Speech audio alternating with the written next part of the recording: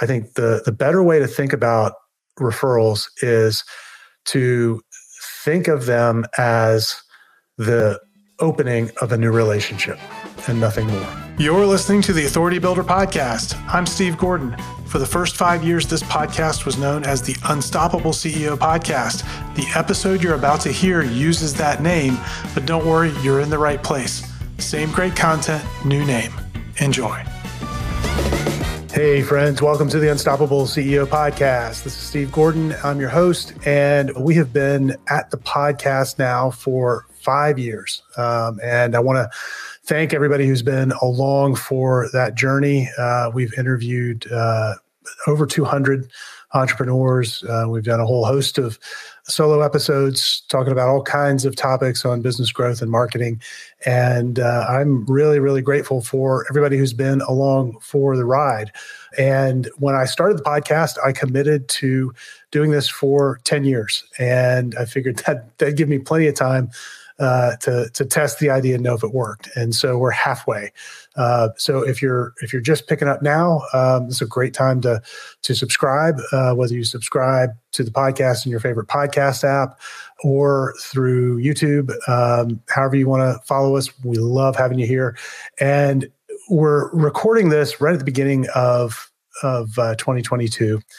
And I want to kind of go back to the basics as we begin this year. So we're going to do a 3-part series here on referrals, and we're going to base it on my best-selling book, Unstoppable Referrals. If you've not read it, I recommend go to Amazon, get a copy. And today I want to kick this off by talking about the real barriers to getting referrals. So, when people talk about the fact that, they get all their business from referrals, so I hear that a lot. And I also hear, particularly from marketers, that, you really shouldn't rely on referrals. You should do something else that's more scalable. Both of those answers are I think, insufficient. Referrals are the number one best way to acquire a new client. And study after study has shown this. Nielsen looked at it years ago, and they found that referred prospects are 4 times more likely to close than prospects that come from any cold source. Referred prospects and referred clients tend to stay longer. They tend to be happier. On all of the studies that have been done, they just end up being better clients most of the time. And so there's real good reasons to want to go get referrals. The problem with referrals, and this is why a lot of marketers like to ding them, is that the way that most people go about it, it's based on hope and luck, and it's not very scalable. And so what they end up with are sort of random acts of referrals. And the reason they end up that way is really what we're going to talk about today. So today we're going to talk about really the limitations of the current model, and we'll begin talking about some of the things that you can do about it. And then in our next session, we'll really get into how to create a system for referrals so that it's really, really easy for your clients to refer you. And then in the third part of this series, we'll talk about now how to scale referrals, because if you do it the right way, they are really, really scalable and can be very predictable. You have to change your approach a little bit. And so that's what we're going to go through here at the beginning of the new year. I think this is the perfect time to kind of recommit to being systematic about how you approach referrals. So that's what we're going to do here over the next 3 parts. So let's start with some of the challenges that people have with referrals. And I think the first biggest challenge really all revolves around what we're asking our clients to do when we expect them to refer us. In any business, the most difficult job is creating a new customer. In other words, we've got to go out into the world, and we've got to, out of all of the 7.5 billion people on the planet, we've got to narrow that down to a smaller group of people that actually might need what we want. And then within that, we've got to narrow it down to the people who have the right mindset that we can work with. And that exercise, in a lot of businesses, you might call it prospecting. that exercise is one of the most difficult things in any business. It's one of the reasons that we pay salespeople so well, because if they can successfully go and do that and bring a customer in, they've done something really, really important and something really difficult.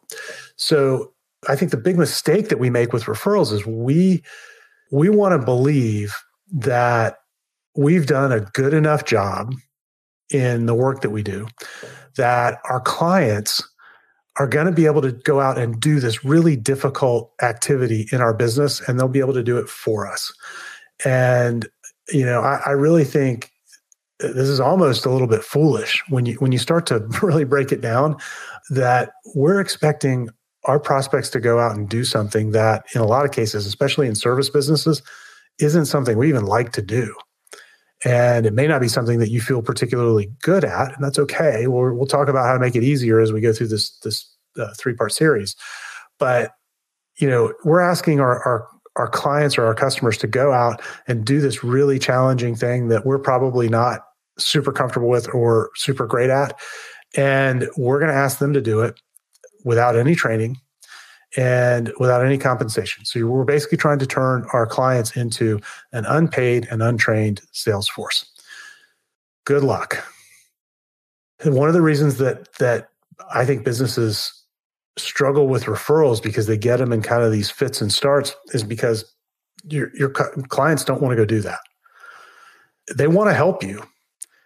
The clients that are really happy want to send people your way, but it's too hard to do the way that we're currently approaching it. We're asking them effectively to go prospect and have preliminary sales conversations with future clients, with people that are in their network, that they have relationships with.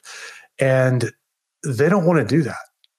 They're only about maybe 4% of the population that you would say is kind of they're naturally inclined to sales and to sort of the skills and behaviors of sales. Now, a lot of experts in sales will tell you, well, nobody's born with that. But there are some people that I think are more comfortable with the things that are required of selling. They're more comfortable. They're more outgoing. They're able to go have conversations with people. But that's about 4% of the population. For all of the rest of us, myself included, going and having a conversation where you're trying to convince somebody to do something and you don't know if they really want to do it or not, that's not the first thing we think of in the morning, like we want to go really do that. And your clients are in that boat. And we're asking them to go have a sales conversation, which they're probably not going to be comfortable with, and they're probably not good at. And yet that's how we want to open up a new relationship with a potential client. And we're not going to arm them with anything to be able to do that. We're just going to, put a signature line at the bottom of our email, or in our sale, in our onboarding conversations, we're going to have one of these silly conversations where we tell them, oh, we get paid 2 ways: the fee that you give us and that you send us referrals. That's a bunch of nonsense. Okay. You want to make this whole process really easy for the people who believe in you and who see value in what you do. And the way that we do that is that we need to remove all of the pressure and all of the difficulty of them having to go have this sales conversation. And we want to remove the pressure first by removing the destination. So in a typical referral, you might come to me, let's say you're an accountant and you come to me and you say, hey, Steve, do you know anybody that, needs some help with their taxes this year? And I'm going to scratch my head a little bit and try and think of somebody. And you know what? I don't really talk to people about their taxes too much. That's not a conversation that comes up very often. If somebody's having a real problem and they share that with me, I might be able to, connect the dots at that point. But you're asking me at a place in time where I maybe don't have any context to answer that question. So I'm going to come back with what your clients will probably all come back with if you pose a similar question about what you do. They're going to go, I can't think of anybody right now. Let me think about it. And then they're going to go think about it, probably for about 30 seconds as they walk out of your office or as they hang up the phone. And nobody's going to come to mind. And then if you try and follow up with them about it, they're going to drop into the witness protection program. and you're not going to be able to get a hold of them because they want to help you, but they don't know how to help you, and you've made it too hard. The other problem with this approach is that the result of it, let's say I do think of somebody, okay? In our little scenario, you're an accountant and you ask me about, introducing you to somebody that I know that needs help with taxes, and I come up with a name. All right, well, now I've got a little problem because the name that I thought of might be a client of mine, and I really value that relationship. Maybe it's an ongoing client, and they're investing. Maybe let's say they're paying me $5,000 a month, so they're worth 60 grand to me a year, and I could reasonably predict that we'll continue to work with them for the next 5 years. Well, that's a $300,000 relationship. Now, I've got to do some quick mental math here and determine, is that something that I want to put on the line by introducing them to you?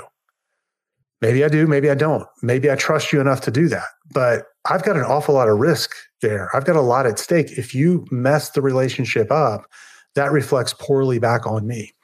And you don't even have to do anything really bad to do that. It could just be a miscommunication or a mismatch of personalities.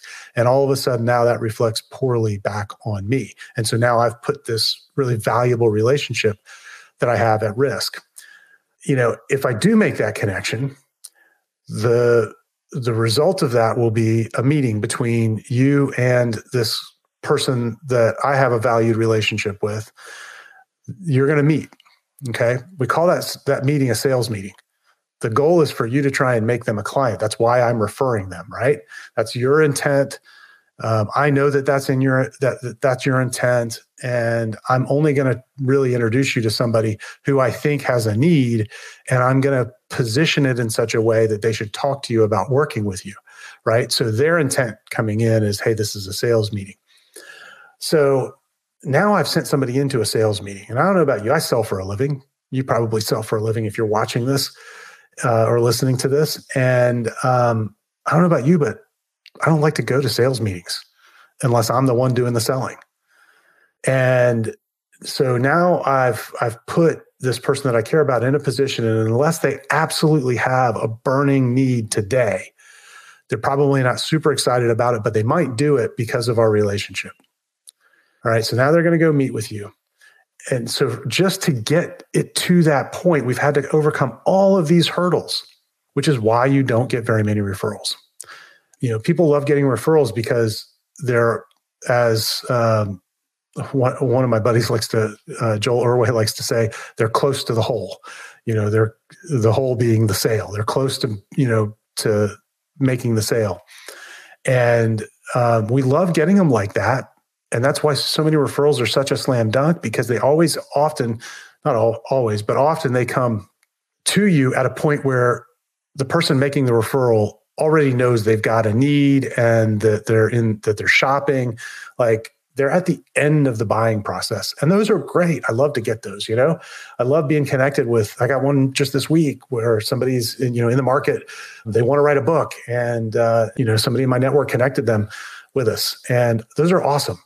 But that's just scratching the surface of the available pool of people who are kind of in the process of thinking about buying what you sell. So we limit ourselves, and we also make it really hard for our clients by, making the destination of that referral, that sales meeting. So those are some of the real barriers that exist. We create too much risk for our clients. The destination that we create is the thing that drives all of that risk, because we're trying to take somebody from zero to in a committed relationship where they've given us money really, really quickly. And it can happen because of the trust that comes through the referral. But those opportunities aren't out there every day for each of our clients. What we're going to talk about as we go into the next two parts of this are how we reduce that level of risk for the client. And at the same time, how do we increase the ease that they can share us so that they don't have to really know somebody that's close to buying, where we can arm them with some tools. And we'll talk about one of those key tools, which is what I call a referral kit. how we can arm them with some tools that will help them really make this whole process easier. So they don't have to go and have an awkward conversation, but they can share a really great resource. And we'll talk about how to create that resource as we go into part 2 of this and what needs to go in it. But what we really want to do is to make all of this easier, we want to remove that sales meeting from the process. We'll get to that eventually, but we want to get introduced in a way that really changes that dynamic. And if you think about it from a selling and positioning standpoint, do you want to really be introduced by someone in the context of selling? When that happens, you're a salesperson. I'd rather be introduced as an authority on my topic. And the way that we do that is we take some of your really great ideas, the things that clients love about how you help them, and we package them up. We package them up in a form that's relatively easy for our clients to share. And we'll talk about all the different forms that you could package them up in the next part here. But we package them up so that they can be shared and shared without a lot of risk. And in doing so, you're now going to be positioned as the authority who has, created all this great thinking, all these great ideas around this topic to help this prospect solve a problem that they're facing. What that allows you to do is move from only being able to get referred to people who are close to buying, because it needs to be a sure thing for your client if you're doing it the old-fashioned way. And it opens it up so that your clients and your strategic partners now are comfortable sharing this resource out far and wide in their network, because there's no pressure that goes along with it. There's no immediate meeting that goes along with it. So you're able to get introduced to a lot more people much more easily and begin a relationship. And I think that's probably the key mindset shift in all of this. Is most people think about referrals as slam dunk sales. And I think that's a mistake. I think the better way to think about referrals is to think of them as the opening of a new relationship and nothing more. And go into it without any expectation for where that relationship is going to go. It may end up in a sale, and that's fantastic. And it might not, and that's okay. But you want to think of it in terms of my very first step. All I need my client to do is the one thing that they're perfectly qualified to do, and that is to open a door with someone that they know. I don't need them to make the sale for me. I don't need them actually even to filter within their network very much. That's one of the other big barriers in getting referrals, is that we ask our prospects to bring us somebody that's too qualified. And our clients aren't able to get in and really determine who's a great prospect for us. And as a result, we think that they can, because we want people that look like them. But as a result, they're not able to really figure that out most of the time. And so we get all of these kind of unqualified referrals coming in at the last minute. And so what we'll talk about next time is, first of all, how to create an idea asset and what needs to go into that, how to turn that and package it up, turn that into what we call a referral kit, which is really just taking those ideas and packaging them. And then how to use that in the referral process to dramatically increase the number of referrals that you get, and to create a system whereby you're always generating far more referrals than you need, knowing that some of them are going to be ready to buy right away, and some of them are going to be ready to buy in the future. So what we're actually doing is we're future-proofing your business and your sales process. And so we'll cover all of that in the next episode. But I want you to think about your current referral process. I want you to think about, first of all, do you even have a process?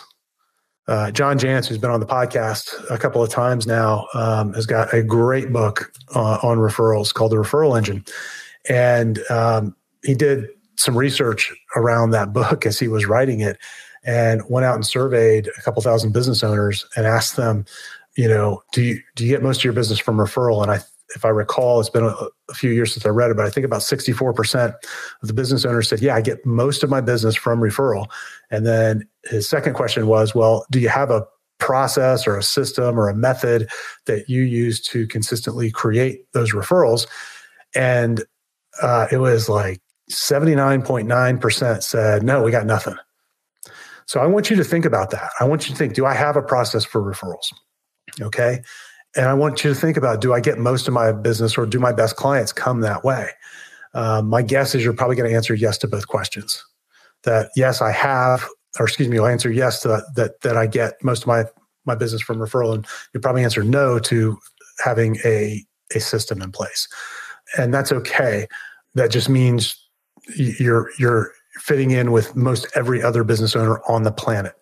And that's what in this series, that's what we're going to try and fix as we go into the new year. And I also want you to think about the things that you do for clients that they absolutely love. You know, what's the part of the way that you approach things that they rave about? And as we go into the next episode, we're going to talk about how to leverage that and capitalize on that and use that as a thing that drives referrals.